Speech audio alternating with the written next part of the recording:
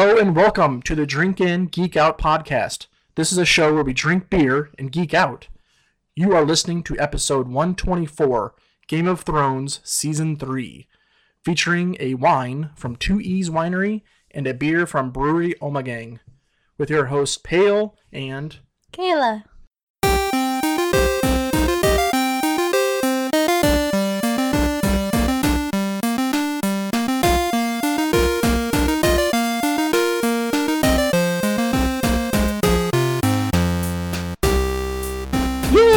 Yay, it's me. you're back on the podcast. Yeah, I like to show up every now and then. You like doing it. I just like them to know that you are really married and you're not just making me up. When I talk about you, it's not like, oh yeah, my wife, just sound cool. So we're talking about Game of Thrones Season 3. Mm-hmm. We did Season 1 and Season 2, so if you have not listened to those, you might have to go back a ways. And prepare yourself for spoiler alerts. Yeah. We're going to give away some secrets. Yeah, there's going to be a few spoilers, but this show came out in 2013. Yeah, if you haven't watched it by now, you're probably not going to watch it, but we're trying to convince you to start from the beginning and watch them all because it's really good. Yes. What'd you think of this season overall? Overall, it was okay. It wasn't the most exciting season. I mean, there are a few exciting things in there, but it's not like action-packed the whole time. There's a lot of building, like a lot of story building, and a lot of characters are starting to move into place to get to where we are now with season 8 coming out. So there's a lot of story that you have to pay attention to. See, I thought season 2, there was a lot of story building. They were kind of like setting up a lot of shit to happen in season 3. That's how I kind of felt. I thought season 3 had a lot of good storytelling, and the characters went through a lot of shit, except the Lannisters. They didn't really. But Not all. Well, they went through stuff, just not as terrible as some of the other characters went through. yeah, it just seemed like every story arc had something. Somebody was going through something. And I feel like there's still a lot of different storylines. So, like, when they flip back to another story, you're like, oh, yeah, I forgot we're still following them as well. Right. So, some of that, it can get a little hard to follow, but I didn't. Maybe it's because this is, like, the second or third time we watched it. So, I think it's easier to follow the more you know what's going on. Mm-hmm. It was one of my favorite seasons, I think. Overall or out of 1, 2, and 3? Overall. Really? Yeah. It's not my favorite season out of all of them. I'm just going to say that right now. Oh, that's okay. Yeah, I just thought, I mean, it's not like number 1 because now you have like season 5 and 6 and 7 that really take it to the next level because they get away from the books and they can kind of like let their minds run free and do things that they probably always wanted to do.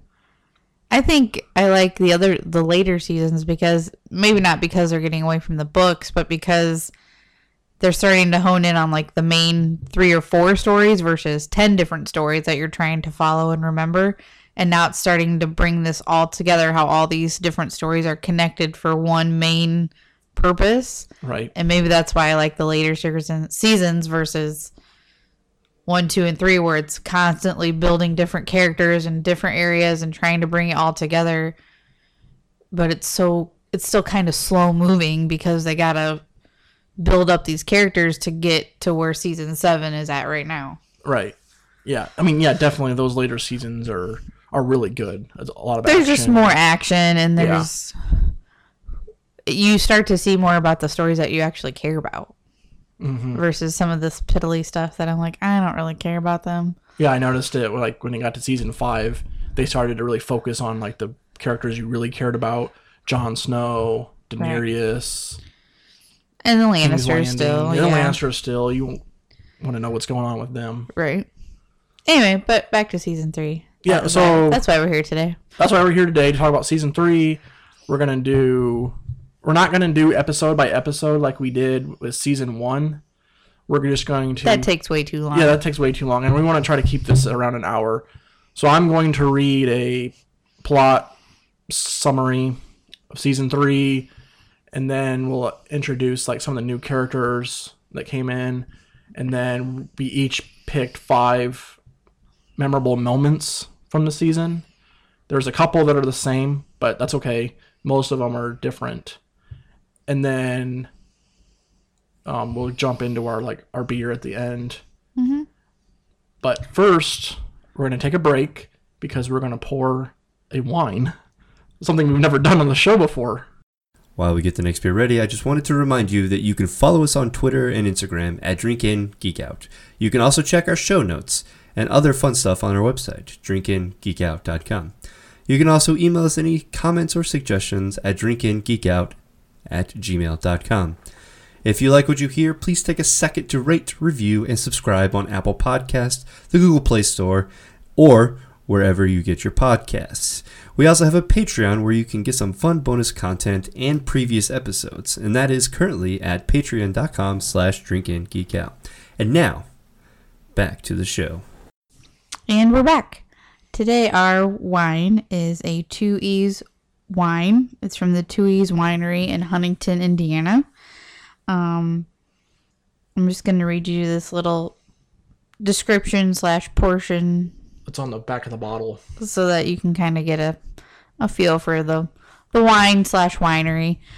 It says, I beckon to your inner back porch drinker, promising to take your senses on a familiar and comfortable journey. Refreshing and well-balanced, I am Indiana's premium sweet red, made from the sturdy and reliable Concord grape, and perfect for the palate that leans towards a pleasant experience. I am the ponytailed sweet wine you take home to meet your mother. Ooh. Ooh. I already took you home to meet my mother a long time ago. Did you use red wine? No, I don't think we were drinking that night. I think we were nervous enough. I don't think wine was probably a good idea. I was nervous too. Anyway, so this is, like we said, this is a 2E's wine, which is local. It's about, 20 miles from our house. And they have all different types of wine. They have reds and whites, and in between they have rosés. And this is one of the ones that I really enjoy. So I hope that Paul enjoys it, because I have already tried this many times.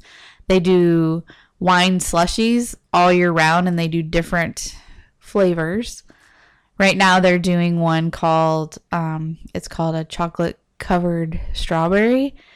And that sounds good. It's a strawberry wine, I believe, with like a chocolate layer on the top of the slushie. It looks really good in their photo, but it's because it's for Valentine's Day coming up, so. I think Keith's a big strawberry guy. Really? I think he'd slam that. Well, I think it looked really good, but I doubt that I'll get there in time to still be there. With having a kid, my winery days are limited. It's very hard to get out and do things. It's hard to get out and about. We have many babysitters, but they're not always available when you're ready to go, so. Right. How many times have you visited this winery?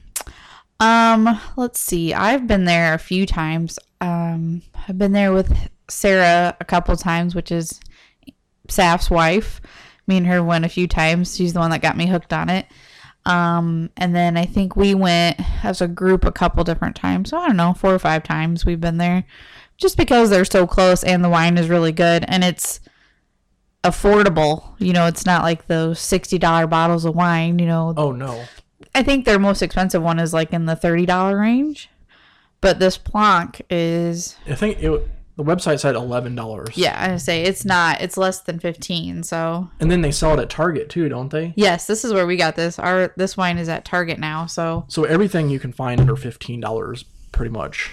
Pretty much. Everything's usually pretty close to that 15 or lower range. Mm-hmm. And they have a lot of sales a lot of times. They'll have like 10% days or whatever, so... I really enjoy this winery, so... Yeah, I think it's a really nice place. Mm-hmm. Like when we first went there, the front of it looks really nice. It's all like stone front, and then they have a really nice patio. Yep, and they do live music on the weekends in the summer, and they host events there and do private parties and stuff. So you can always book a party there too. I thought that was kind of neat if you were looking for like a family or friend gathering or an adult gathering, like a wedding rehearsal party or something like that, Yeah, I've seen a lot of food trucks out there. Oh yeah, they 'Cause they don't have. serve food, which, whatever, they're a winery. I think they do like a cheese cracker plate type thing, but I don't think they actually do like actual like food sandwiches type things. Yeah. So, all right, so let's look at this wine. Okay. It's a sweet red. Mm-hmm. It's, typical. It's a typical red color. It's almost like a pinkish red. It's not like a cloudy red. It's not really like a dark red. It's kind of shimmery. Yeah, like you said, it's shimmery, pinkish red. It glows on your fingers when the light comes through. Mm-hmm. Gonna try it. I'm just smelling it first. All these wines I get like a buttery smell from it. I don't know what that is. Buttery. Yeah, I don't know. It might be like the fermentation or something that you're smelling, but I don't smell butter. All right, I'm gonna try it. Doesn't really have it. I mean, it smells like kind of like a cherry, kind of. It's really good. That is good. Yeah. If you could see Pale's face, it was very shocked that he actually liked it. I think he was expecting it to be a lot stronger than it is. I mean, don't get me wrong, it's a wine, but it's not like boom, hit your face. Like some of the wines are a little stronger. No. So we couldn't find the alcohol percentage on this, but this can't be any more than 5 or 6%. no, it's really good. It has a good grape taste, almost like a Welch grape kind of Yeah. taste to it. So it's really sweet, and it doesn't like leave a bitter aftertaste either. Do you taste that cherry though? I Because haven't- I kind of did. I would say a little bit. It's not like full on, oh, it's cherry in your mouth, like like you just ate a maraschino cherry, but it has a little cherry flavor to it. Mm-hmm. Now, I definitely prefer this one cold versus warm. A lot of people like their red wines warm, and I prefer mine cold. Mm-hmm. I'm just not I feel like it tastes more bitter or leaves a terrible aftertaste if you drink any wine for that matter warm. I'm not a fan. Yeah, I can't. Personal preference. I can't do warm wine either. Is there any wines out there that you would want to try warm, or like dry ones maybe? Maybe dry ones. I know they do a lot of reds warm, but I prefer most of my wines cold. I think that's just a mindset of when you have a beverage, usually it's cold unless it's like coffee or tea.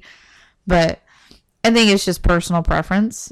But I'm not a snooty wine drinker either, so I don't know what all the rules and the fancy terms are for that. But yeah, we don't really have many wine experts in the friend circle. no, I'm probably the one that's tried them maybe the most, but besides Sarah, maybe. But I know there are beers that you wanted to keep warmer, maybe in like the 40 to 50 degree range, like the big heavy stouts. yeah, With like chocolate and coffee and stuff, because it brings out more of the flavor. flavor. Yeah, more of the coffee and nutty roasts and whatnot. So I didn't know if that was like the And same that for might wine. be, that's probably the same reason. Maybe they're trying to bring out, a lot of times they'll say the wine is woodsy or smoky or something like that. And Yeah. I think maybe that's why they want it warm, so that it brings out, like you said, some more of that flavor or some more of those hidden tones that are underneath. And sometimes the cold can hide that. Yeah, But I'm not a big fan that's like, hey, it's woodsy. I'm not trying to eat a tree, all right? I'm just trying to taste some wine. Yeah, I don't know about woodsy and wine. It's I told you I'm not a snooty wine person, but that's what they say. So. yeah. No, you're a pretty casual wine drinker. But I really like this. It's not overly boozy. It's not overly tart. Mm-mm. It's got a nice grape and a little bit cherry flavor to it. It's sweet. I think it's semi-sweet, like in my opinion. I would still say it's a sweet. A semi-sweet, you're still going to have that bitter on your tongue you're afterwards, where you're right. or it's almost dry, but not completely a dry. So Yeah, I would still call this a sweet red. sweet red. Yeah, I'm a big fan of it. How many corks would How you many give it? corks would I give it? Out of 5? Yeah, out of 5. 5 being the best. Ooh. Well, Give me your standard 3.5. no, I mean, I'm not a big wine connoisseur. I don't know really anything that you would want to do differently to it to improve it. So I'm just going to give it 5 corks. Oh, wow. Yeah, just because I don't, like my standards are really low right now. Right, For yeah. wine. Great. So what about you? What do you think? I definitely give it a 4.5, I'd say. I mean, my perfect wine is, I don't know. I've never had the perfect wine, I guess, so can't tell you what the perfect wine is. So I always leave room for improvement. But I really love this one. It's one of my favorites, especially when they make slushies out of it. I could just drink all of it. It's This so would be good. a phenomenal slushie. It is really good. I've been to an event that had the Plonk Oh, did you? slushies when we went to a Tin Caps game in Fort Wayne, and they had That's right. wine slushies, and they used this Plonk bread, and it was delicious. So Yeah. I definitely recommend it to anybody in Fort Wayne / Huntington area to stop at the 2 E's Winery and check out not just Plonk, but lots of other wines there too. Yeah. All right. Sounds good. So you want to get back into our Game of Thrones discussion? Absolutely. All right. Since we're not doing episodes, I'm going to just do a season 3 recap, basically, I think this was from fandom.com. Season 3 spans several months on a world where the seasons can last for years at a time. Autumn has fallen across the world, with winter not far behind. The people should be preparing for years of snow and ice, but the 7 kingdoms of Westeros instead remain gripped by civil war. Would-be King Renly Baratheon has been assassinated, altering the alliances in the war. The cruel boy king, Joffrey Baratheon, has won a great victory by securing an alliance with House Tyrell, with his supporters defeating his uncle Stannis in an epic battle. Joffrey now commands the largest armies in the realm, and his triumph appears inevitable. King Robb Stark remains in the field, however his homeland, the North, is partially under Ironborn occupation. Robb needs to decide on a course of action to win an overall victory. He must also win back the allegiance of House Frey, whom he has offended by breaking his marriage pact with them. King Robb has won every battle he has fought, but as with old King Robert, the Starks will have to see if good soldiers make good kings. Stannis Baratheon may be defeated and most of his army destroyed or scattered, but he is not out of the fight yet.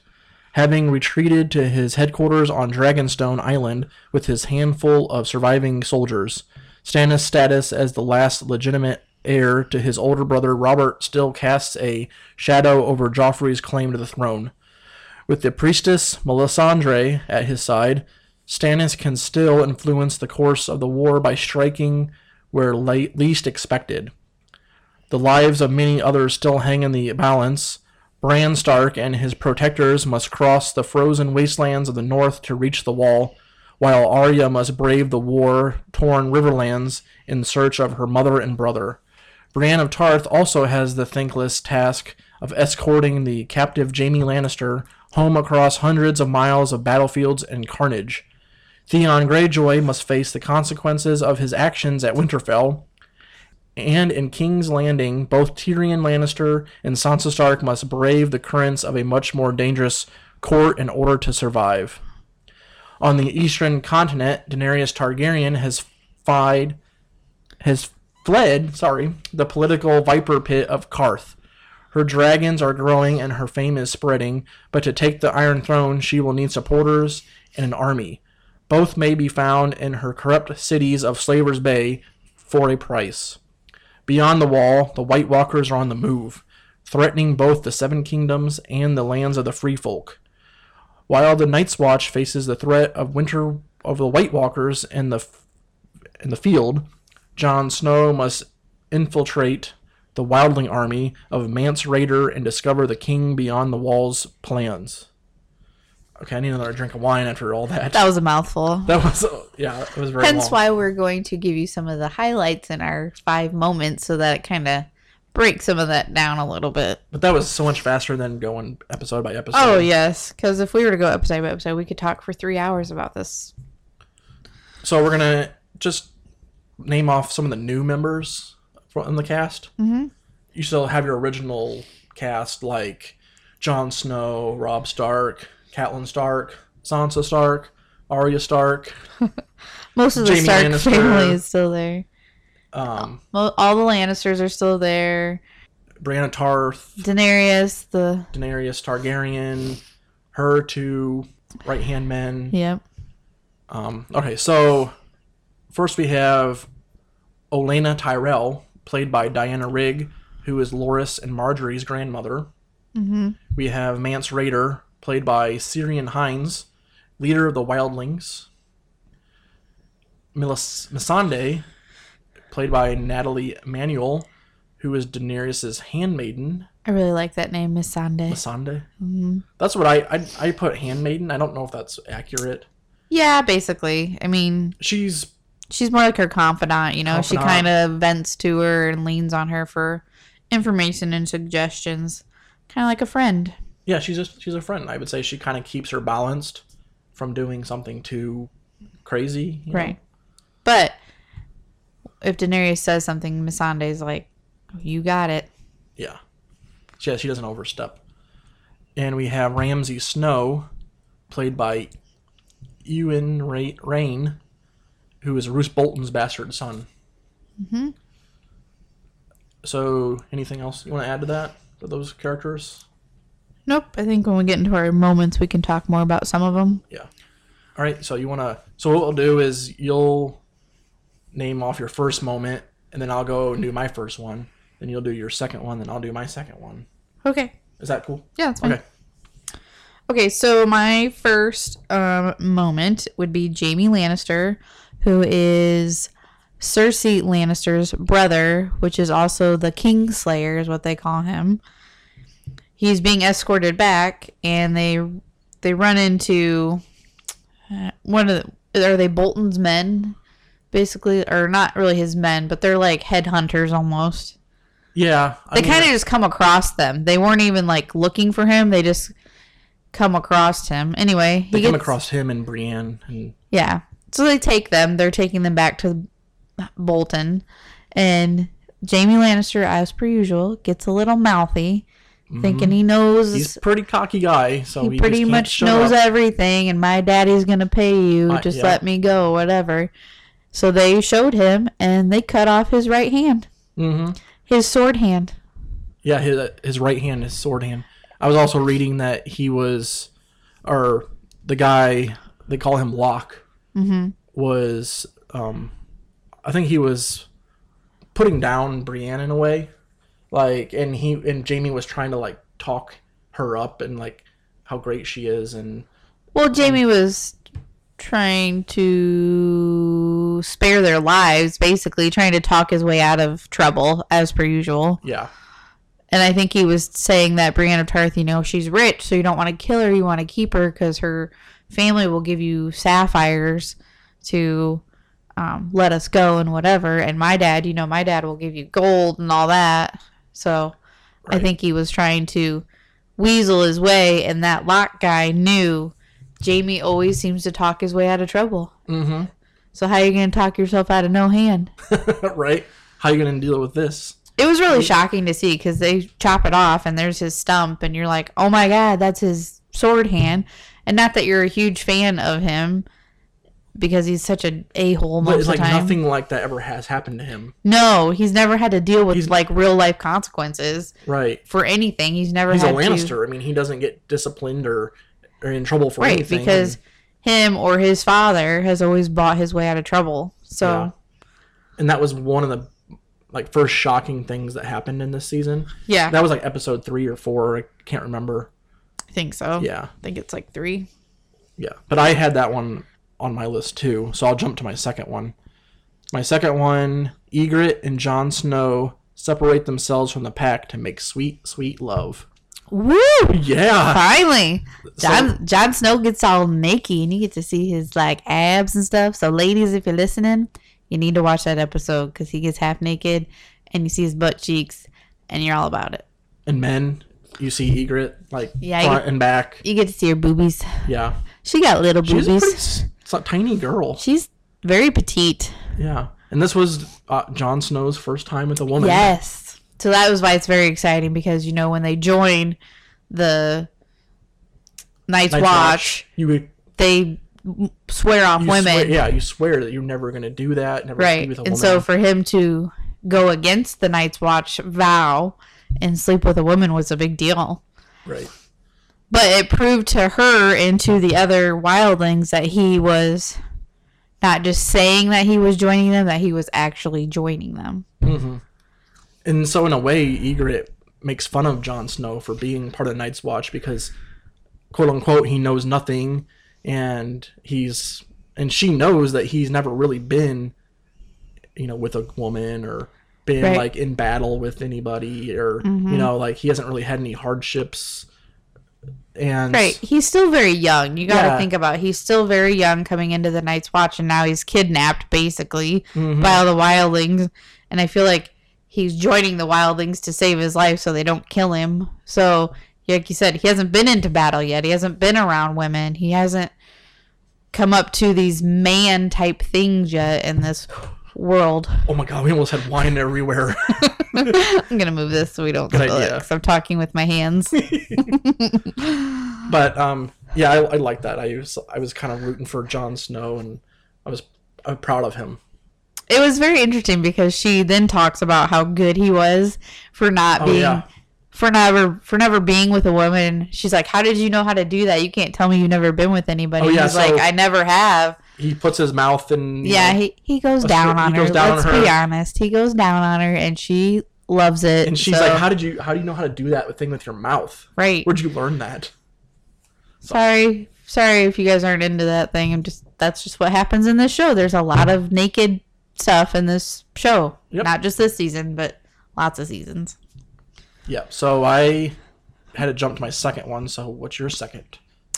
So my second one was Tyrion, who is the imp, the little man, marries Sansa Stark because he is told to by his father, Tywin Lannister.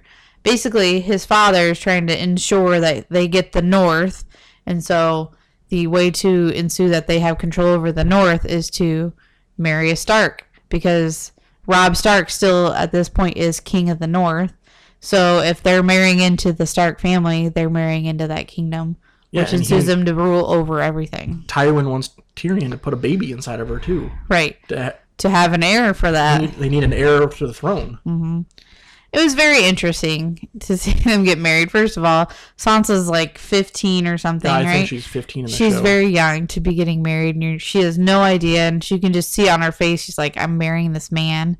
One, he's an imp, so there's a stigma against it, and she wants to marry for love. She's still very young and naive about how this world works, that you're really marrying for power, you're not marrying for love. And Tyrion just gets fucking drunk the whole time. He's like, screw it. He got drunk at the reception. Passed out in their room. Uh-huh. But he was very sweet, and he told her that I will never force you to consummate the marriage until you're ready. And she said, what if I'm never ready? And they just left it at that. Yep. And he said that's fine. Mm-hmm.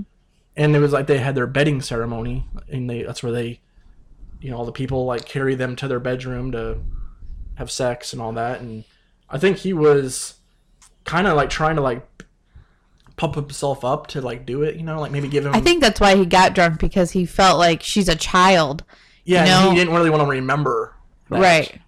So I think he was game for it. He was gonna do what his father ordered, and she said, I'm never gonna be ready." she was going to do it, though. She started to undress, and he said, Oh, that's right. I can't do this. If you're not ready, I'm not going to force you to do this. Yep. So they stopped. So it was kind of sad at the same time, but you saw a softer side to Tyrion than you have before. You can kind of see that he's been beat down a little bit by his father, who's just a jerk. Yeah. And Sansa's still so young and naive, and I can't wait for the later seasons because she starts to come into her own. But it's a weird web they're weaving right now. So Yeah. All right. So my third one. Well, actually, our third ones are the same. So do you want to? you do it. I just talked. What? I was gonna have you read this. Oh yeah, sorry. So it's the Red Wedding, the infamous Red Wedding that everybody talks about, episode 9. Basically, Robb Stark's uncle, I think his name was Edmure. Yes. He's marrying one of Walder Frey's daughters because Robb Stark, he didn't keep his promise, fell in love with someone else. So they are going to this wedding, and yeah, like shit just goes bananas. It does go bananas. Here is the Red Wedding from fandom.com. At the Twins. Robb Stark's army arrives at the Twins, the castle seat of House Frey, for his uncle Edmure's wedding. Enduring Lord Walder Frey's insults directed at him and his wife, Robb makes a public apology to Lord Frey's daughters and granddaughters for breaking his promise to marry one of them. Frey accepts the apology and offers the Starks and their men his hospitality. That night, Edmure is introduced to his bride, Rosalind Frey, discovering much to his relief that she is a beauty. The wedding and the feast that follows it are quite celebratory and lively affairs, with all the participants in high spirits. Edmure is clearly in love with his attentions are focused. Edmure is clearly in love and his attentions are focused solely on his bride. As the celebrations reach their heights, Lord Walder calls for the wedding ceremony. Robb agrees and the bride and groom are carried off to their wedding bed. Rosalind carried off by the male guest and followed closely by Edmure, who was collected by the Frey women. Brynden Tully, having drunk too much wine, excuses himself from the celebration to find a tree to piss on, in quotes. After they leave and the festivities begin to wind down, Catelyn becomes suspicious when she notices Black Walder Rivers close the banquet hall doors and the musicians in the gallery begin playing The Rains of Castamere, the song commemorating House Lannister's decisive and brutal victory against the rebellious House Reign of Castamere years ago. Walder rises to make a toast to Robb, and Catelyn, seated beside Lord Roose Bolton, notices that the latter is wearing mail under his clothing, meaning chain mail. Realizing they are in a trap, Catelyn slaps Roose across the face and screams a warning to Robb, but by then it is too late. Lord Walder signals his men to attack. In what becomes known as the infamous Red Wedding, Lothar draws a knife and repeatedly stabs the pregnant Talisa in the stomach, killing her unborn child. Talisa collapses to the ground as chaos surrounds.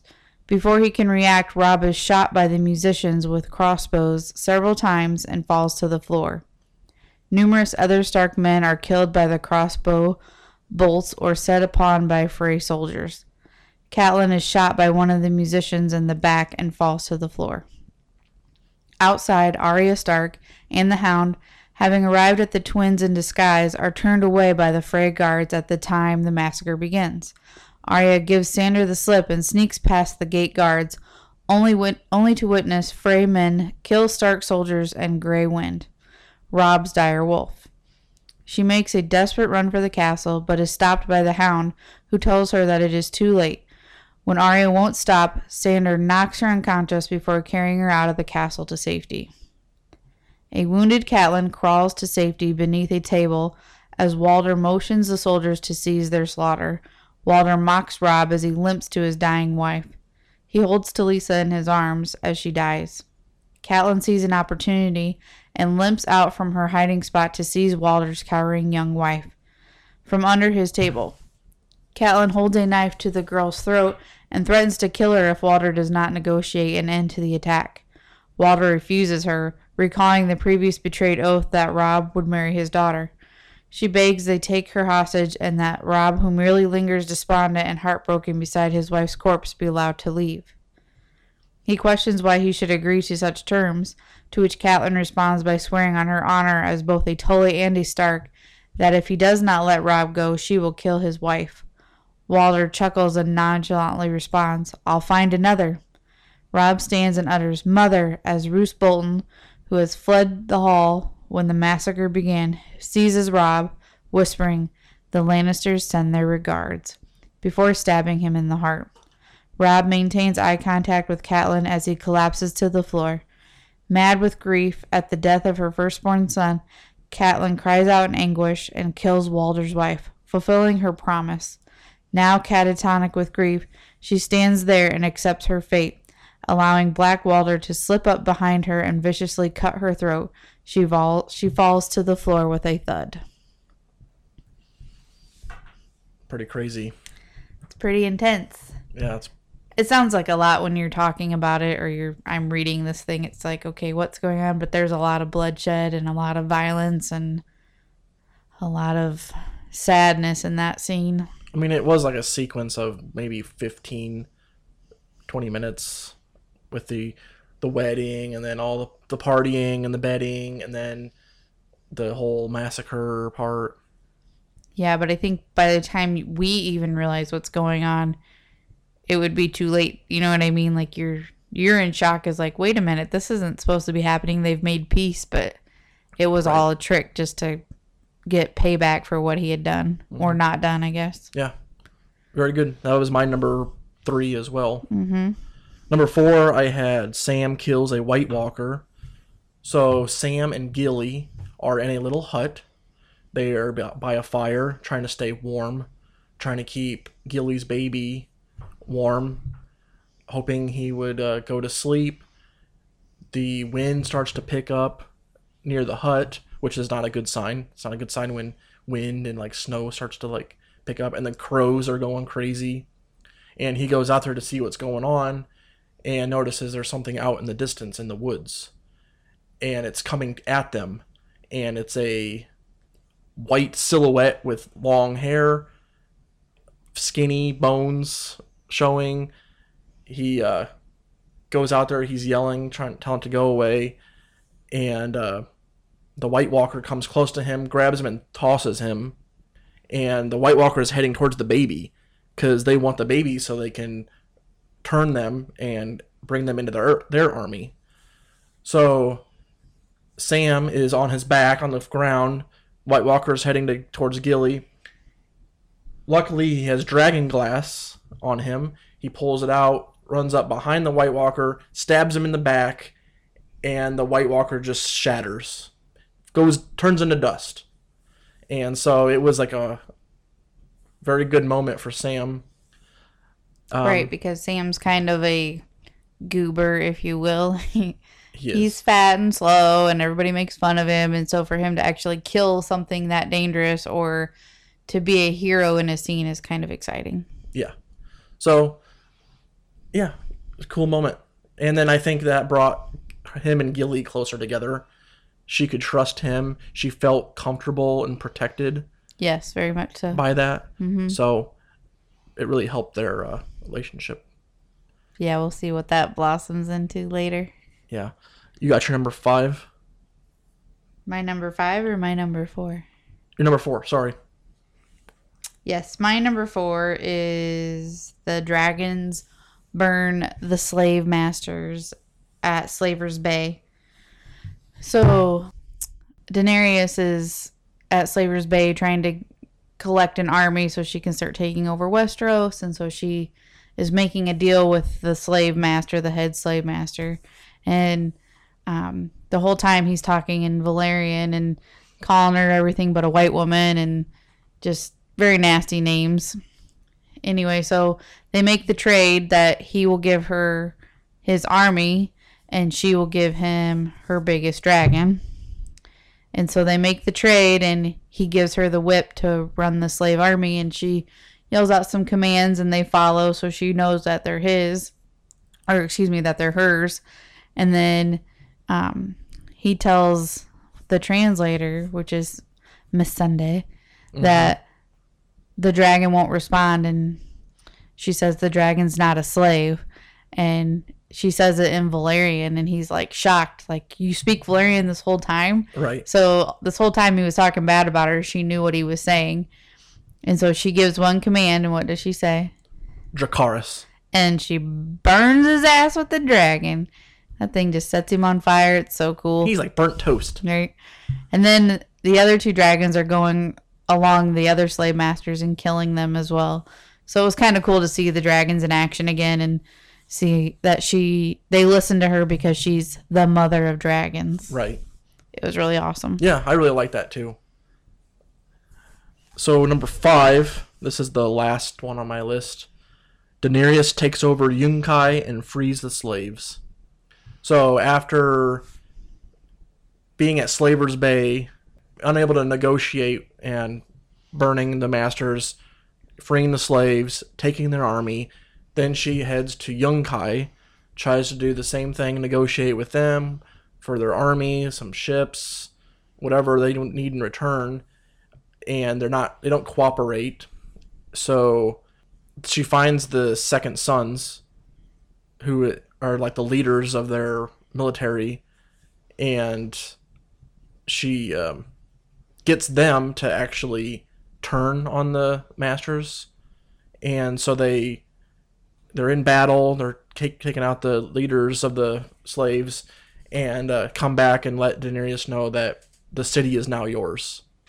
And towards the end there, all the like civilians of Yunkai are like in shock that they don't have any masters anymore. Like they can freely do whatever they want to do, and they start saying Misa, which is mom in Valyrian, I'm guessing.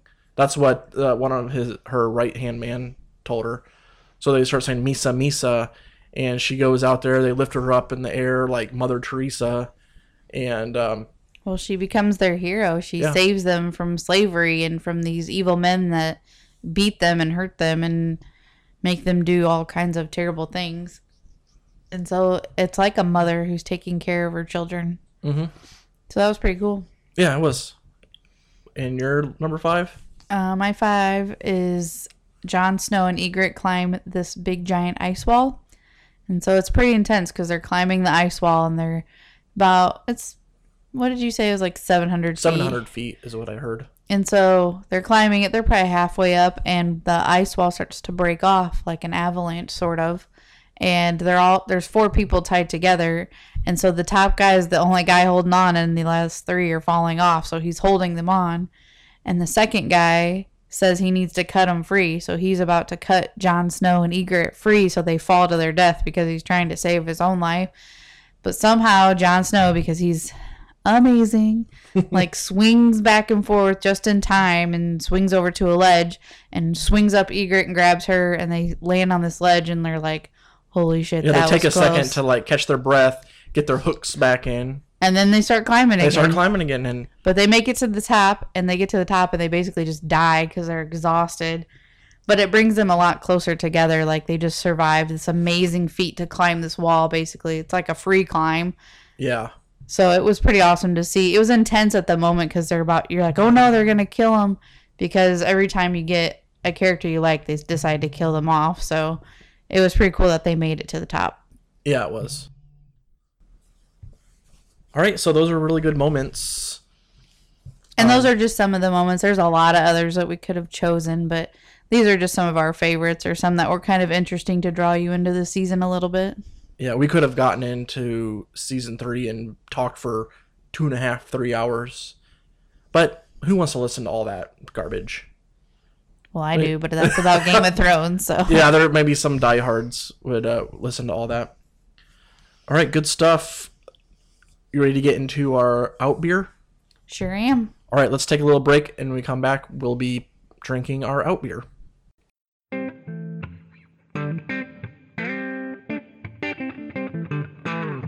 If you are looking for more beer podcasts just like the one you're listening to right now, then head on over to hoppedupnetwork.com. We are a podcast network focused on our local craft beer communities. Here's a quick example of one of the many podcasts you will find. On the Pints and Provisions podcast, we discuss the ins and outs of beer, brewing, and breweries, in addition to all those crafts that pair well with beer, such as bourbon, coffee, food, and cooking. Join Evan, Ryan, Mark, and Dan on each episode where we discuss those crafts we love to imbibe. Here's a clip. I've got 4 full glasses over here. I need to figure out my glass situation before I pour this. You're the one asking for more. Yeah, he was the one that said, "What's next?" Well, there's a bunch sitting out. I thought maybe I thought we were going to get those going, but we are proud members of the Hopped Up Network, where you can find all our episodes, and also look for us on iTunes, Google Play, Podbean.com, as well as Facebook, Instagram, and Twitter. Cheers. Okay, we are back from the break, and we have our last beverage. This is our out beer by Brewery Ommegang. Game of Thrones Mother of Dragons. This is a 6.6% ABV. IBUs are not available. The bottle says smoked porter and Creek Ale blend. A beer for Daenerys, a blend of delicately smoked porter and tart cherry creek. Brewed for those who nurture dragons. 6.6, like I said. Brewery Ommegang is from Cooperstown, New York. The write-up on this beer says, brewed and blended for a leader who takes what is hers with fire and blood. Mother of Dragons is a blend of a smoked porter and a Belgian creek, representing the smoke and fire that Daenerys has unleashed on her opponents. The beer will be available throughout Ommegang's distribution network on September 28th. Bottle on draft and in 750 milliliter bottles, and the suggested retail price for a bottle is $12.99. Mother of Dragons represents her in beer one of our favorite characters from Game of Thrones. Daenerys' ascent from obscurity has been one of the most inspiring storylines of the show, and we're thrilled to release a blend that embodies the character traits that have underpinned that rise. Mother of Dragons pours a deep ruby-tinted mahogany with a creamy tan head. Aromas of chocolate-covered cherries intertwine with subtle smoke and roasted malt. The flavor is rich with tart cherry up front, leading to a center palate of semi-sweet chocolate, then resolving to subtle smoke and mild sweetness. The mouthfeel is luxuriously creamy and full, and the finish is semi-dry with lingering notes of smoke and cherry sweetness. Mother of Dragons is 6.5% ABV and pairs well with smoked Gouda and charcuterie braised meats and rich desserts like flourless chocolate cake and cherry cheesecake. That was a Pale's pairing, and I didn't even mean to do it. Smoked Gouda. We had that on our anniversary. That smoked Gouda is some good stuff. Yes. That's some pita. All right, so the beer itself, the color is pretty dark, but there is a hint of red. There is a little hint of red. Yeah. So I don't know if we're going to be able to find anything on the Geek color reference that we've created. I don't have it pulled up, so I'm not even going to try. But it is dark. It does have a red hue. It reminds me of the beer that we made with Bird Boy. Mm-hmm. Because that was a red IPA. Right. It was dark like this. You put it up to the sun, you can see the red like shining through. Smell wise, it does smell sweet, tart. I smell a lot of the cherry and just a little bit of the chocolate. You want to give it a sniff? Well, you definitely can smell some of the sweet, like a chocolate. You can definitely smell that. It's not like super bitter. Like you definitely smell the beer smell, but it has like that hint of sweetness to it. So I'll give it a taste. Wow. I just made a face because that is really freaking tart. And that in the end there, it's a little dry on the end with a little bit of smokiness. Actually, it's not that bad. I don't think it's that tart. It's not even that bitter. Maybe I didn't have a big enough drink of it. Let me try it again. Yeah, I mean, once I get more into it, I think the tartness will die down a little bit. It's definitely like a little... bitter is not the word. It's like... I don't know. It leaves like a little like tang on your tongue or something a little bit. It's not terrible though. No. But I think that might... I don't know. Maybe that's the smoke. That might be the smoke part of it.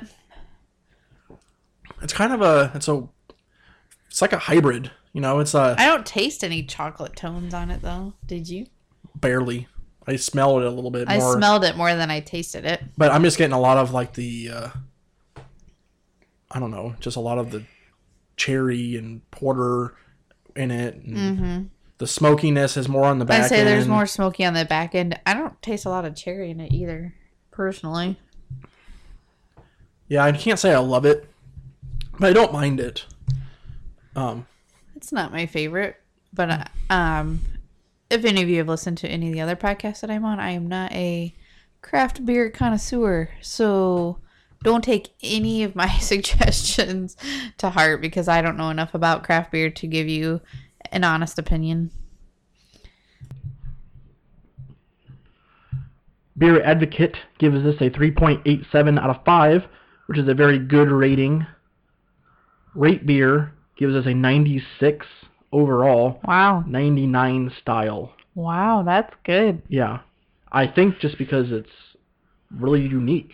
I've never seen a porter / like lambic fruit beer before, you know? Mm-hmm. So I definitely think I would drink it. That says a lot for that type of beer. Right. Considering I would drink it. Untapped gave it a 3.73 out of 12,000 ratings. 2 of my friends have tried this. Chris Leland, who we met down at the Indie Craft Brew event that was there. Can't remember which brewery that was at, but he said this was really good, smelled tart, but then tasted more porterish, but had some tart cherry on the back end. Very tasty. Give it a 4.5. And Christian D gave it a 4. Taste of tart cherries with a subtle smoky aftertaste. Very thin and easy to drink. Perfectly fine at room temp. No need to chill. So, I mean, I'd be curious about what it would, like, you know, if it was room temperature at, like, 50 degrees, maybe, you know, what it would be like. Maybe it would bring out some of the porter in it, because this is, like, I think that's my knock against it, is I want a little bit more porter and a little bit more smoke than, like, the cherry. Right. So that's how I feel it's, you know, it's pretty much, like, I don't know, 70% cherry, like lambic style, and then 30% is the porter. So that's just my personal opinion. I think I would give this like a 3.25. Oh. Because I mean, it's still better than the big brewery type of beers, you know, the Budweisers and the Coors Light, because it is unique and it's different, and it's, you know, it's something that I think, you know, there's a little bit for everybody, you know. Like you just said, you probably would drink it. Yeah, I'd probably give it a 4. A 4? If I can drink it, like it doesn't leave that terrible aftertaste where you're like, what did I just put in my mouth? Like it's very smooth and drinkable. Like you said, it's a dark beer, but it's not like thick where you're like, oh, I'm gonna have to like chew it to get it down. So it's very thin and light, and I enjoyed it. Yeah. So, I mean, it's not bad by any means. No, it's different for sure. It's different for sure. Yeah, I think it's an acquired taste, you know. Oh yeah, I definitely don't think it would be something that you would drink every day. Like you're just gonna come home and pop one open, but that once in a while I'm gonna try something different, or I'm gonna have a porter tonight, or whatever. It's good to change it up. It is, yeah. Right, so that is our season 3 episode. Woo! We're at the end. In the books. Yeah, we're in the books. You got any final thoughts? Can't wait for season 4. I know. The plan is to record season 4 in a couple weeks or whatever, sometime in March, and then release it in April. Sounds good. Because we need to kind of pick up the pace on these. Since once April comes, I'm going to be kind of busy watching season 8. I'm just saying. Season 8, the final season. So we better get it in before that starts. Oh, we will. So yeah, we'll get season 4 out there, and then we'll probably take a little bit of a break, and then season 5 like in the summer. Because the plan is still to do all 8 seasons. Mm-hmm. So, but we did have like a big gap between season 2 and season 3. But yeah. When we get closer to the end, it might be season 8 might be broken up into 2 different parts because it'll be an epic season. Yeah, but yeah, I mean we have a 1-year-old, so we're kind of like on his schedule right now. Yeah, I feel like not everybody understands that excuse, no, but that's okay. We do the best we can with what we have. Yeah. All right. Good episode. Thanks for talking with me. You're welcome. And backing me up and supporting me. And you're welcome. Until next time, drink up and geek out. Thank you for listening to the episode. Sorry about the audio quality at the end. To close out the show, here is an instrumental version of the Rains of Castmere.